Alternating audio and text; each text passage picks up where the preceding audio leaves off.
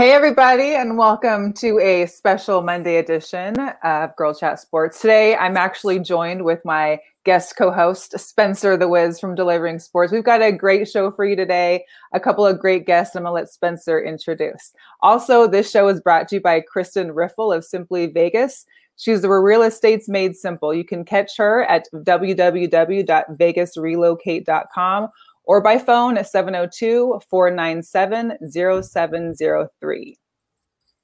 Perfect. And her license number, I think you said, right? I'm sorry. Before we go into it, I know we have to give out the license number. Yeah, I've got it posted on the thing here. Okay. Perfect. Yeah. I know she can get in trouble, so we don't want to do anything wrong with that. But we'll cover all our bases. Yeah. Thanks for having me on. No, it's great. Yeah, I am Spencer Ostrowski with Delivering Sports, aka Spencer the Wiz. You can find me on Twitter at Spencer the Wiz. We have two really special guests on today, Leon Searcy and Mike Brodsky. We're going to be talking about his book, Fourth and Damn.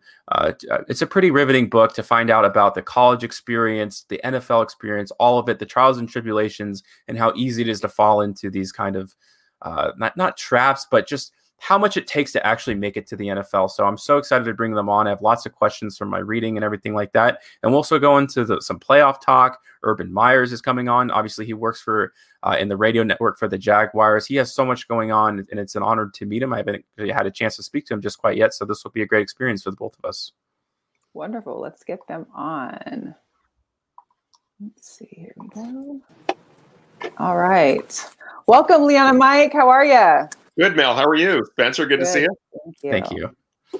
All right. Yeah. So I actually wanted to start off just talking about the book between you two of you. So I have a few questions just as I was reading. I kind of wrote some notes down. And I would love to start with this BYU game that was written in the book where essentially the bus broke down. Everything that could have gone wrong. They had to carry all their stuff. The grass on the field was very long.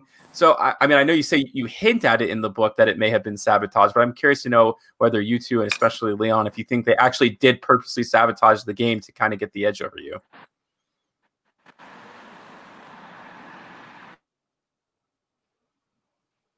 Leon, can you hear us? Hello? Hey. Oh, yeah, we can hear you. Can you hear us now? Barely. Sorry about that. Hold on. Okay. No worries. Well, how about we wait for him? Oh, okay. Oh, you're good. I'm sorry. Did you hear my comment or my question, I guess, Mr. Searcy? I'm sorry. No, I missed your question. I'm sorry about that. Oh, no worries. I was just talking about the BYU game that you talked about and how the bus broke down and everything like that. You ended up having to carry all of your gear. The gas was really wrong, which kind of made you guys slow down. I know you hinted at it in the book that it may have been sabotaged, but I'm actually curious to get your live opinion on whether or not you actually do believe, or maybe it was special circumstances that led to the events of those days.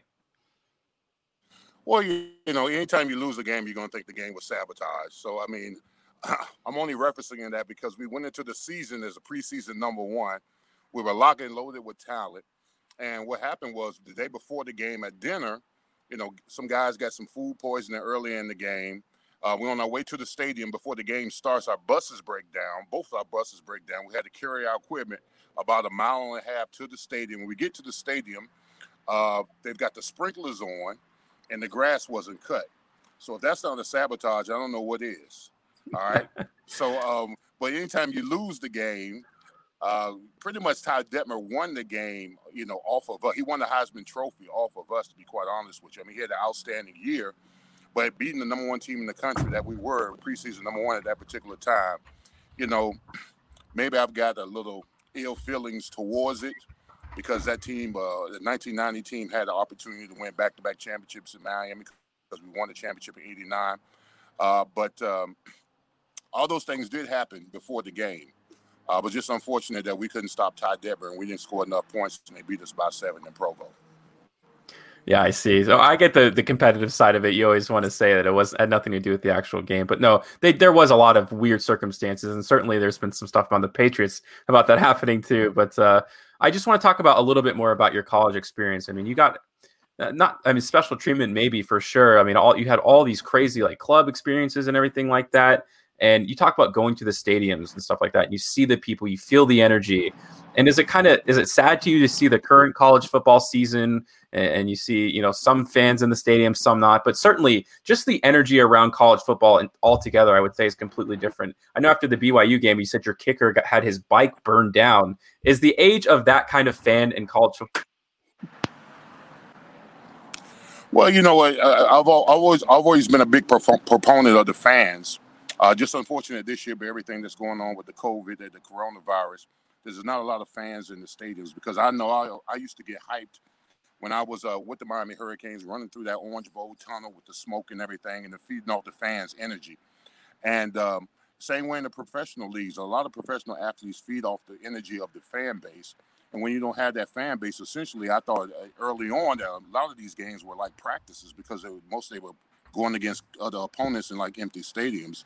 So definitely you want to have the fan base there. You want the energy. You want to feed off the energy. But just unfortunate this year that the NFL and the collegiate level had to deal with the fact that they couldn't have fans in the stands. So that could definitely be a distraction. But if you allow it to be a distraction, it will. But for the most part, I think a lot of these college programs and a lot of these NFL organizations did an outstanding job in getting their teams prepared to play on Saturdays and Sundays. Okay. Wonderful. Hey, so let's just get it back. I know people are starting to tune in, and we're here joined with Mike and Leon Searcy, and we want to discuss kind of about the book, The Fourth Down and Damn. I know, Leon, it's your autobiography, and Mike's co-author here with you on the book. What inspired you, or what got in your head that you're like, you know what, I want an autobiography, and I want to hear it. I want to write it out and people to read it. What got you on that start to make a book?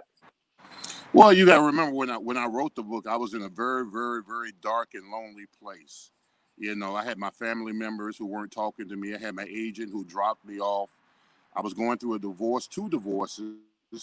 You know, I had the IRS on me. I didn't have a lot of friends. And many nights I spent in the motel room, I cried a lot. I cried and was trying to figure out, how did I get to this place? And I remember I was inspired early in the morning, when I got up in the morning and something just told me to tell my story. I wanted to tell my story because I wanted my life story to be a proponent for other athletes that go through, that I didn't want other athletes to have to go through what I went through. You know, you don't have to hit rock bottom to understand that you're in a position where you're able to play sport, you make a lot of money, and you need to save your money. And you need to prepare yourself like the next game is going to be your last game. And I was that player that didn't believe that. I felt like I was bulletproof, invincible. And a lot of these players were conditioned that way. You know, anytime you go out on the football field and you're going to be against other guys who are, you know, they're not trying to take your life, but it's a physicality in playing sports. And I loved playing football. I just wasn't prepared financially I didn't have the right people around me. To teach me how to invest and put my money away and all that kind of stuff. And that's a mass majority of the guys. When there's 80% of the guys in the NFL, once they retire, they go bankrupt or they lose all their money. I mean, my story is nothing new. I was just able to write a book about it. A lot of the guys aren't able to write a book. And I had to deal with a lot of friends, you know, that once they finished playing football, they were embarrassed about their situation. They were embarrassed that they were homeless, didn't have money, going through a divorce, child support, and all these other factors. And I just said, you know what, the hell with it. I'm going to do it. I'm going to do a book. I'm going to try to inspire other athletes, you know, not to go down the road that I went through. And I get a lot of friends from my past that says, Leon, you had to be I don't think of myself courageous, but I just think that my story had to be told. And if I could keep one athlete from not doing what I did, then I think I've accomplished my job, my goal. Well, and I think in this day and age, like, being transparent, not a lot of people are used to, because we're in a world now of social media. Back in the day when these were, you know, when you're coming into the league, I don't even think that most of the, you know, maybe the organizations or the teams, the NFL teams, had people that were there helping these new recruits and the new draftees understand finances and how to deal with those things. I know there are it's kind of, transpired to be a little bit better these days, where they do have people that kind of teach these young guys, what about money if they haven't learned already, and hopefully they do have a circle around them that's able to help them. But do you think that maybe there's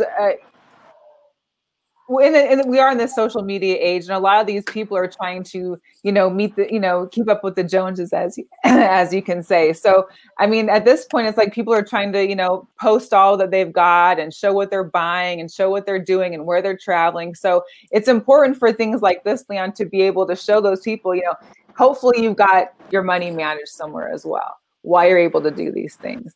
But Mike, how did you two get involved in the book together? Sure.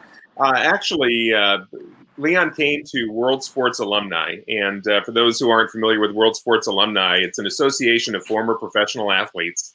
Certainly recommend folks check out our website, worldsportsalumni.com. But with World Sports Alumni, we have a lot of former professional athletes that have come to us. And what we're trying to do is to sort of connect them with the business community. There are a lot of businesses around the country that are trying to connect with some of these athletes for speaking engagements or personal appearances, whether it's photo and autograph sessions, things like that. We also put together a whole bunch of different events.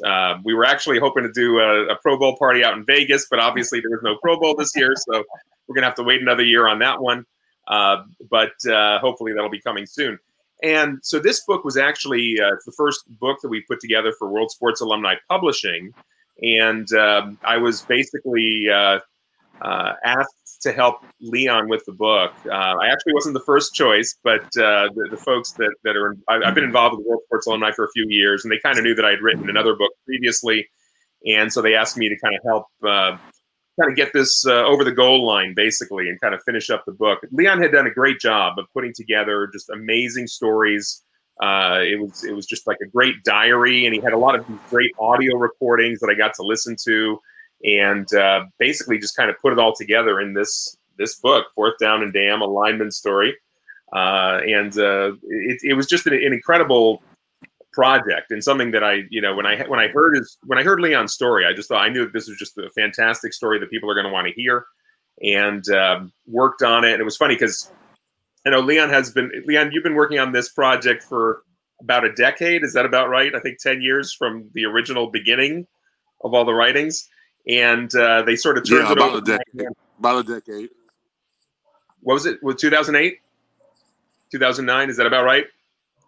When it started? About 2008. Yeah, 2009. 2008, yeah.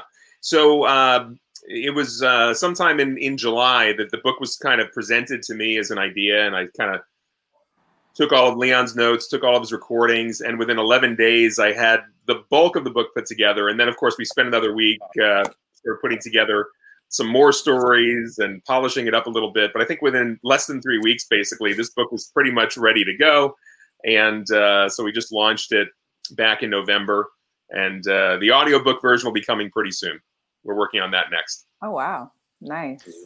Fantastic. So I actually just have a couple more questions from the actual book itself before we go into some other topics here. And I want to ask you, Leon, about your relationship with your parents, and especially with your mom. I mean, in the book, you detailed this experience. We had your first chance to play organized ball, and they tell you can't do it. And it's one of the most disappointing moments of your life. And your mom actually drives you all the way back to the field and gets you on that field playing football. I mean, talk about how much influence your parents had in your life growing up. Oh, well, my mom was my inspiration. My mom was always the one to tell me that, you don't know if you can do it unless you try. She planted the seed in me early on when I was little that I could accomplish and do anything I put my mind to. And, my mom was an educator. My mom was a principal. She was a guidance counselor and a school teacher for 47 years. So she was a stickler on education and believing in yourself. My dad was more of a militant. My dad grew up in the rural South. He was a bit of a revolutionary, so to say. He was a Black Panther, and he was a civil rights activist. I mean, he helped integrate a lot of places in Georgia, in Manchester, Georgia, where he grew up. So he was also someone that inspired me as far as my parents are my heroes. They passed away about 3 years ago, both in the same year. So they're my heroes, and they've always told me to whatever you're inspired to do, if you believe it in yourself and you have the right mindset, you can accomplish anything. So, I'm not surprised that I was able to accomplish some of the things that I did because I had great parents that helped mold me and make me the person that I am. So, and both of them were feisty. They were real feisty.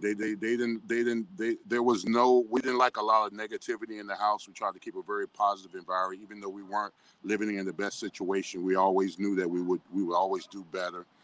And they motivated me. Both of them motivated me. And to this day, I'm glad that I had both of them in my life. I mean, it was a blessing having both of them as parents because they're my heroes. I love them with everything in my heart. Yeah, the book is truly inspiring. So when you guys do read this book, I know this will be one of your favorite parts because it wasn't mine too. I have one last question from the book. This is more of a fun question, I suppose. I got to go back to your first, well, I guess technically your first game as a Steeler when you go into the locker room and find out you're not dressing up that game. Now, so basically for those who haven't read the book just quite yet, you end up going into the stands with your girlfriend at the time and you're eating popcorn. So, and obviously a lot of offensive linemen got hurt in that game and they kind of insinuating that they wanted you to come in and stuff like that. So, but did your coaches ever find out about this incident? I mean, obviously in the modern age of social media, that'd be on the front page of ESPN, or I should say the live show of ESPN. But did your coaches ever find out about that experience? Knowing the type of player that I was, I didn't care. I didn't care if they knew it or not. I just knew that it was the first home game in Pittsburgh. And Pittsburgh was already mad at me. The Pittsburgh was notorious at that particular time and not paying their athletes. And me being the first round pick overall, I held out the last day of training camp. So they were trying to do whatever they could to kind of poke at me. They were poking the bear. And at this particular time, the first game of the season in Pittsburgh, I was excited about getting dressed, putting on that uniform, running out on that field. I knew I wasn't going to play in the game, but I just wanted to wear the equipment. And then when Bill Cowell came up to me and told me that I was inactive, I didn't know what inactive meant. So I had to ask a teammate of mine. I said, "What is inactive?" They said, "Well, inactive means that you don't get to wear the uniform and you get to put on your dress clothes on the sideline." And I was like, "The hell with that." I said, "I'm not going to do that." And what I did is my girlfriend at the time, she had an extra ticket that I took, and it was in my locker. And I went there. I took my ticket, went through the turnstile like the rest of the fans. I went and got me a hot dog, some popcorn, and a soda. And I walked down the steps next to my girlfriend, and she said, "What are you doing?" I said, "I'm here to watch the game." She said, "Why aren't you on the field?" I said, "They may be inactive." She said, "You're inactive and you're in the stands?" Why? I said, "Shoot, they don't need me, so why am I on the sideline?" In that particular game, about 3 offensive linemen got hurt, and I remember a teammate of mine named Ariel Solomon looked in the stands and saw me in the stands and told me to go back and get dressed, and I was like, "The hell with that," and I ate my popcorn and watched the game. And by the way, we ended up losing the game, and I never had to worry about being inactive again. I'll tell you that. No, it's definitely one of the best stories too. So we'll do a little cleanup here. We're going to end up transitioning outside the book, but before you do, it's on my phone, literally right here. You can't really see it very well, but it's available on Kindle. Fourth and Damn. There's also Mike Brodsky is holding up the book himself. I'm very much Gen Z. I got it digitally. Probably should have gotten a physical copy, but very accessible and everything like that. And Mike, how can they purchase the book online? I guess whether it's by physical, I'm sure your website. Yeah, the easiest way to do it is just go right to www.leonsearcy.com. LeonSearcy.com. That's Leon's website, but right on that website, you've got a link to Amazon, and you can buy either the paperback version, or for those who are more tech savvy like Spencer, of course, you can get the Kindle version. And stay tuned because obviously we'll soon have an Audible version once we get a chance to get into the studios, record it, and all of that. But check it out. Or just if you're an Amazon user, it should be pretty easy. You could just type in either Leon Searcy, you could type in Mike Brodsky, you could type in Fourth Down and Damn, and it should take you right to the book on Amazon. Awesome. Yeah. So I got mine through Amazon. That's the quickest way for me. So I recommend that for you guys who like to read digitally. But one more thing before we move on with the interview, this show is obviously sponsored by Christian Riffle with Simply Vegas. You can go to www.vegasrelocate.com. And her license number is S0177577. And you can also give her a call at 702-497-0730. And Mel, we're going to go ahead and transition into a little more of just kind of general football talk. Well, I mean, I think right now we're all into, with both of you guys, Leon working in Jacksonville on the radio there, as well as Mike, you hadn't covered the Jacksonville Jaguars this season. Hot topic right now, a new head coach, Coach Urban Meyer. Your thoughts on this hiring for coach, as well as, I know for you, Leon, you've played under some coaches that have either moved on to the NFL after playing in the collegiate level or coaching at collegiate level, as well as playing for head coaches in the NFL that were formerly college coaches. How do you think that jump is, and how do you feel, it'll work for Urban Meyer, and any advice for him possibly? Well, I think the Urban Meyer hire looks good on paper right now. I mean, although he's the figurehead of the organization, I think that for the most part, it's going to be prevalent on what kind of assistant coaches that he brings in. That's what I'm looking at, because 90% of the time, the athletes on the team are going to be dealing with the assistant coaches. And I like Urban Meyer because, first of all, he's a proven champion. He's a 3-time national championship coach. And I want somebody that's going to come here to make the players uncomfortable, because my assessment over the last decade or so, the Jaguars have had a coaching staff. It's been a country club environment over there for the most part. And believe it or not, athletes want discipline. They want structure, they want order, and they want to have fun. And the only way you can have fun in this league is if you win football games. And that's what the bottom line. This is a bottom line business. It's all about W's. All right. We've had a significant amount of L's over the last decade. And I just want to see this fan base is loyal. I mean, they've stuck through the Jaguars over the last 20 years, and they've only had 3 winning seasons. So I like Urban Meyer's the hire. It's a splash. It's given us national attention that I've heard the word Jacksonville Jaguars on the news stream more than I've ever heard them since I've been here over the last 3 years. So, when you've got the first pick overall and Urban Meyer, you're going to get a lot of attention. So, and I don't think if we don't have the first pick in the draft, I don't think Urban Meyer comes here. I mean, I think that wherever he's gone, he's had a prominent quarterback. I mean, when he was at Utah, he had Alex Smith. When he was at Florida, he had Tebow. And was Ohio State, he had, I can't remember his name, but he had a quality quarterback. So I don't think he comes here unless he has the first pick overall. So, I mean, the fan base is buzzing. They're excited. Just 2 days ago, we found out that half the season tickets have already been sold in Jacksonville once they named Urban Meyer as the head coach. So I'm just going to be very interested to see what he does in free agency, what he does in the draft, and how he conducts the training camps, mini camps, and OTAs, because I really want somebody that could come and shake the tree and get rid of some of the guys who are not on board what he's going to have going on this upcoming season. I just have one question about Urban to just kind of wrap up the discussion on him in a sense.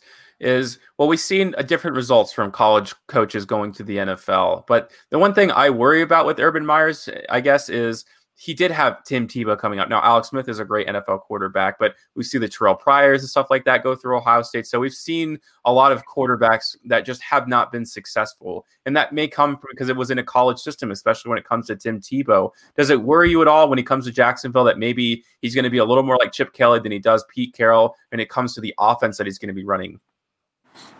Well, I mean, not really, because I think that whatever offensive coordinator he brings in here, you've got to build an offensive system that's comparable to Trevor Lawrence.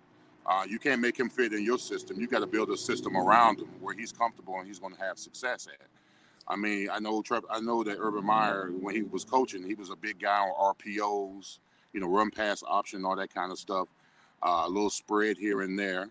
But whatever Trevor Lawrence is comfortable with, whoever they bring in as a coordinator and a quarterback's coach, I mean, you've got to build a system around him to make sure he succeeds. You can't try to make him fit into your system.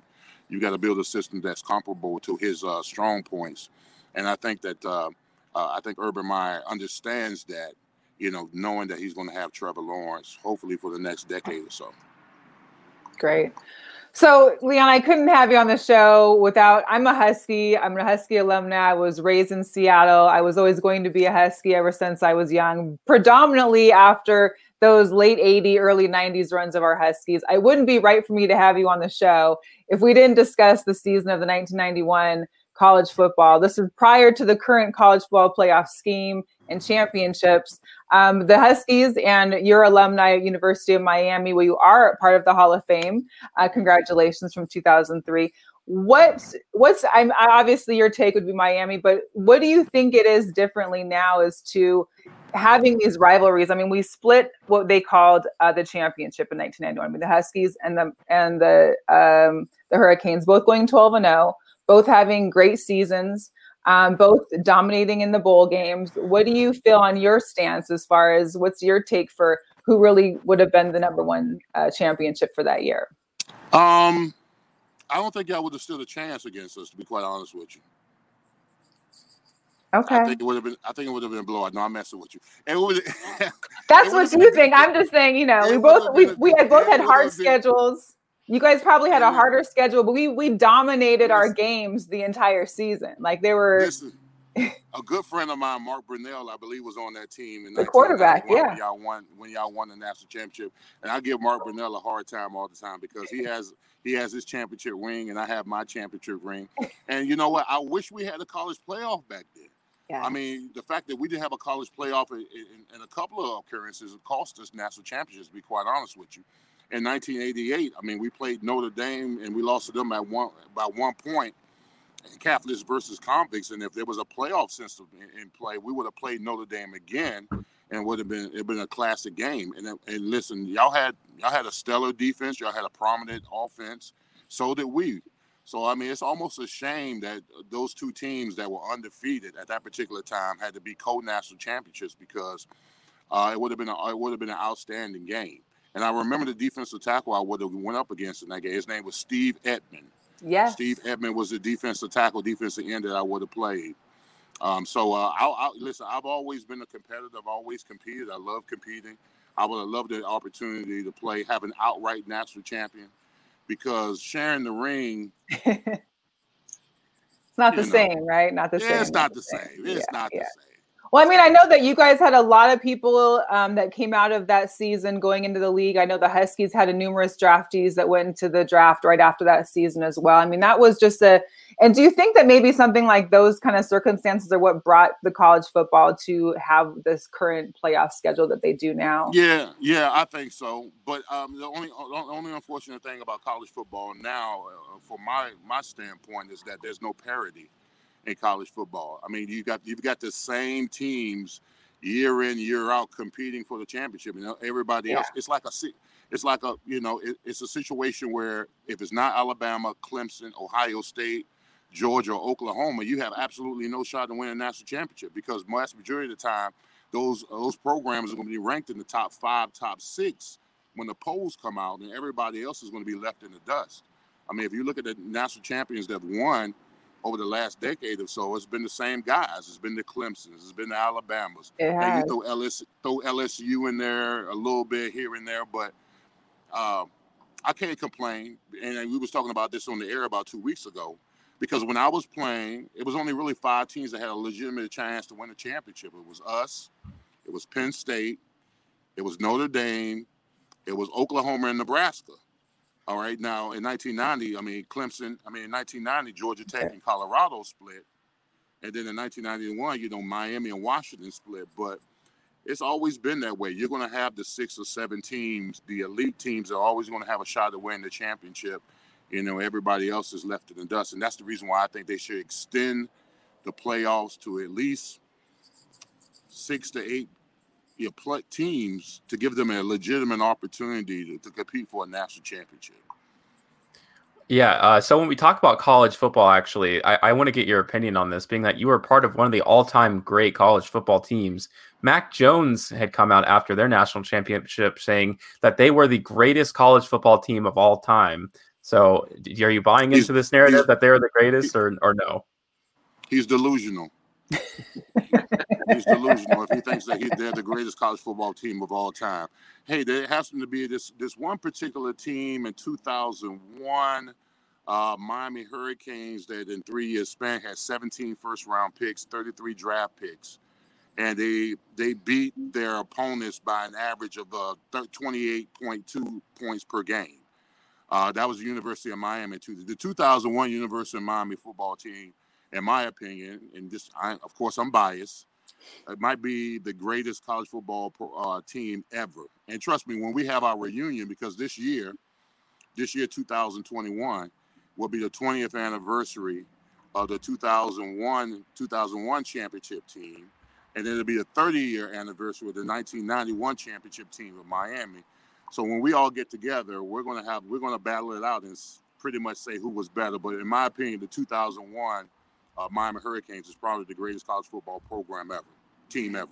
Now, when you guys get together for these type of events, when you're all gathered together, the 20 and 30-year, reunions, does anyone ever leave winning with that argument? I'm just curious, because it seems like you get all these guys with their egos, their teams, who they beat, what they won. Is anyone ever winning that argument? No. And I tell the guys, just because you say it loud don't make it right. Because guys get to shouting and getting all excited about it. But you don't have to worry about you. Listen, the only guys you have to worry about the guys who didn't play. They try to tell you how great they were, and I was like, I don't remember you being that good, but okay. Right. That's funny. Oh my gosh. Well, let's move on a little bit from college days. I'm sorry I had to get it in there. It's one of those things that still are, that was like one of our best shots at the national championship. We did make it on the last decade to face Alabama, unfortunately, but I had to throw that in there. Moving into like your NFL career, you had 11 years, predominantly with the Pittsburgh Steelers, the Jacksonville Jaguars. Is there any kind of situations or any stories that come to mind as far as some of your best experiences having played in the NFL? Well, one of my best experiences when I was a Pittsburgh Steeler is that I used to, there was a strip of road that I used to drive down. And at this particular time, I had, I think this is in the book, I bought a convertible Jaguar in Pittsburgh. Big mistake, by the way. And what I used to do is I used to drive down the strip right in front of the stadium where all the fans were on the right and the left. And I used to drop my top so they could see who I was. And the fans would run to your car with the terrible towels and high-five you and everything. That used to get me geeked up. I used to get jacked up before the games because I used to go down this particular road where they tailgated and everything. You could smell the brats and the beer flowing and the terrible towels going on. So I made it an issue to drive down this particular street to go through the fans to make sure they saw who I was. And it got me energized right before the game. As far as Jacksonville was the same way. I was just fortunate enough to where I played, it was more of a college atmosphere. I was so used to playing at the Orange Bowl in Miami, and the fans to be engaged with the players and the game and everything like that. And Pittsburgh was the same way. And Jacksonville, although they were relatively a new franchise, they were a college town because, you've got, south of them is Gainesville, to the west of them is Tallahassee, and up north is Georgia. So most of those fans used to come to the game. So, I was blessed to play in particular cities where there was a lot of energy and a lot of fanfare, and it made my game easier when you knew the team was rooting for you. Wow. So you got 3 national championships with the University of Miami. You have a Super Bowl that you played in with the Steelers. Is there which one of those games that you by far were most excited about, or you enjoyed the most, or that, whenever says, hey, what's your favorite memory of playing and coming up in the league? Is there something in particular that out of those experiences that you treasure the most? Well, I think I treasured the, although I had a great career professionally, your heart is always dear to your college football program. When people ask me, Leon, what team did you play for? I say I'm a Miami Hurricane. I don't say I'm a Steeler or a Jaguar. I'm a Cane. And I think the one particular game that kind of moved me the most was actually the national championship game in 1991 where we played Nebraska and we beat them 22-0. And I remember after the game, I was in my uniform and all the fans are screaming and yelling, and I started crying. I started crying because I realized that I was never, ever going to be able to put on this uniform again. I mean, I loved being a Miami Hurricane. I bled orange and green. And I remember being on the middle of the field and hugging Mario Cristobal and started crying because I realized that I was never ever going to play and be a Miami Hurricane ever again. Now, and you know what? The winning the championship wasn't as fulfilling as the journey. You know, when we won the championship, I was like, "Is this it? Really?" I mean, because the journey getting there was a lot more special than the actual win.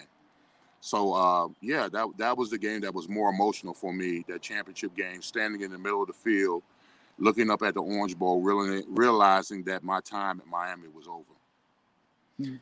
Yeah, I have one question actually, just kind of to encompass everything that you talk about in the book and just everything you went through in your life to get to what got you drafted and stuff like that. What advice would you give to young NFL players? Like I would say rookies this year, next year, and maybe last year. What would you tell them to help them with their NFL experience? Maybe not something technical, but something, like emotional support that you would tell them or advice you would give them to be successful for a long time in the NFL. Learn how to say no. Really. I mean, learn how to say no, because you don't owe anybody anything. This was your journey. I mean, yeah, there might have been people that helped you along the way, but you don't owe anybody anything. I mean, where were they when you got up 6 o'clock in the morning? Where were were they when you got hurt? When you were bleeding, your back was hurting, your neck was sore. You don't owe anybody anything. This was your journey, and it's special to you. And that's the one thing that I didn't get that when I was playing. I mean, I felt that when I was playing, I owed people stuff. I owed the family this. I owed friend this. And you don't owe them a damn thing. Learn how to say no when it comes to business decisions, when it comes to your money, when it comes to your relationship. Make sure the people around you in your circle, if they're not a positive influence on you, get rid of them.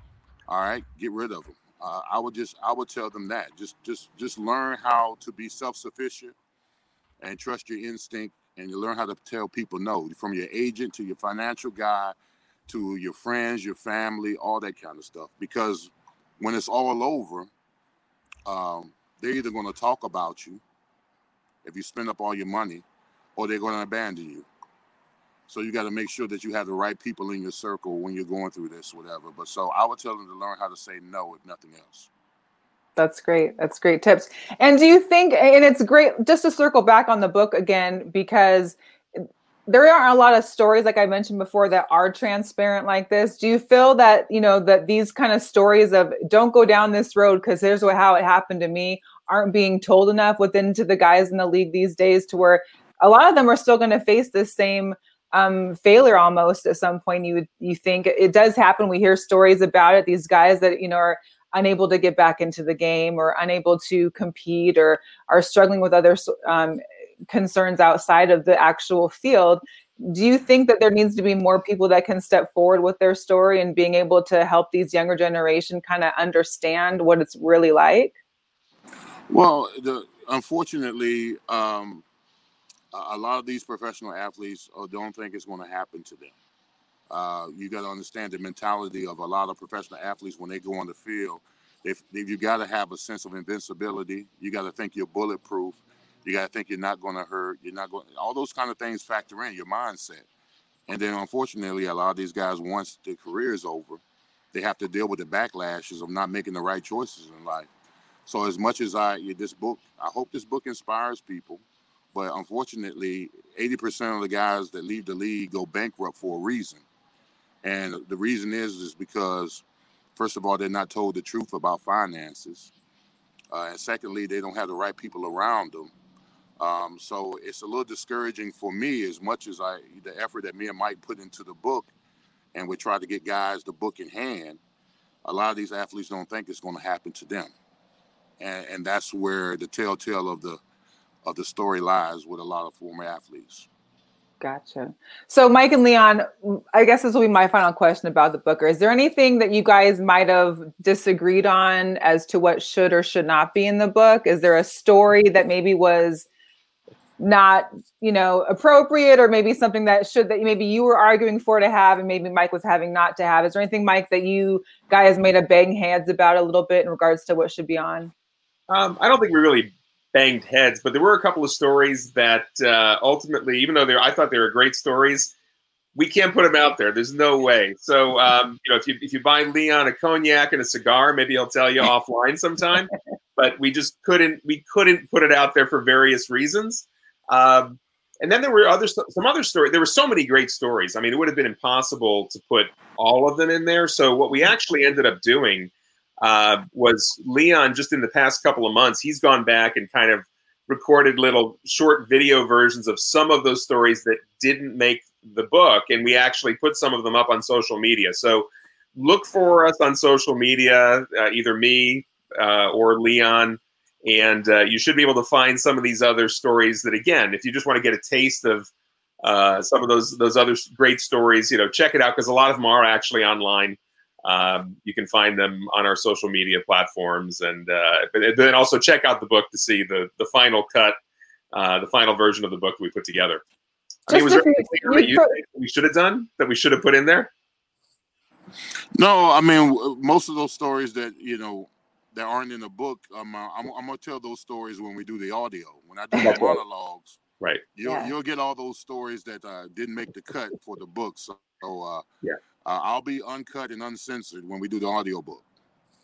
Well, I'll be there to sit back and sip some tea then, because I love some juicy details in regards to everyone, that's a football fan or sports fan. You always like to, unfortunately, we always like to hear about those stories that maybe not everybody should be knowing about or are caring about, but it makes things interesting, right? So Absolutely, yes.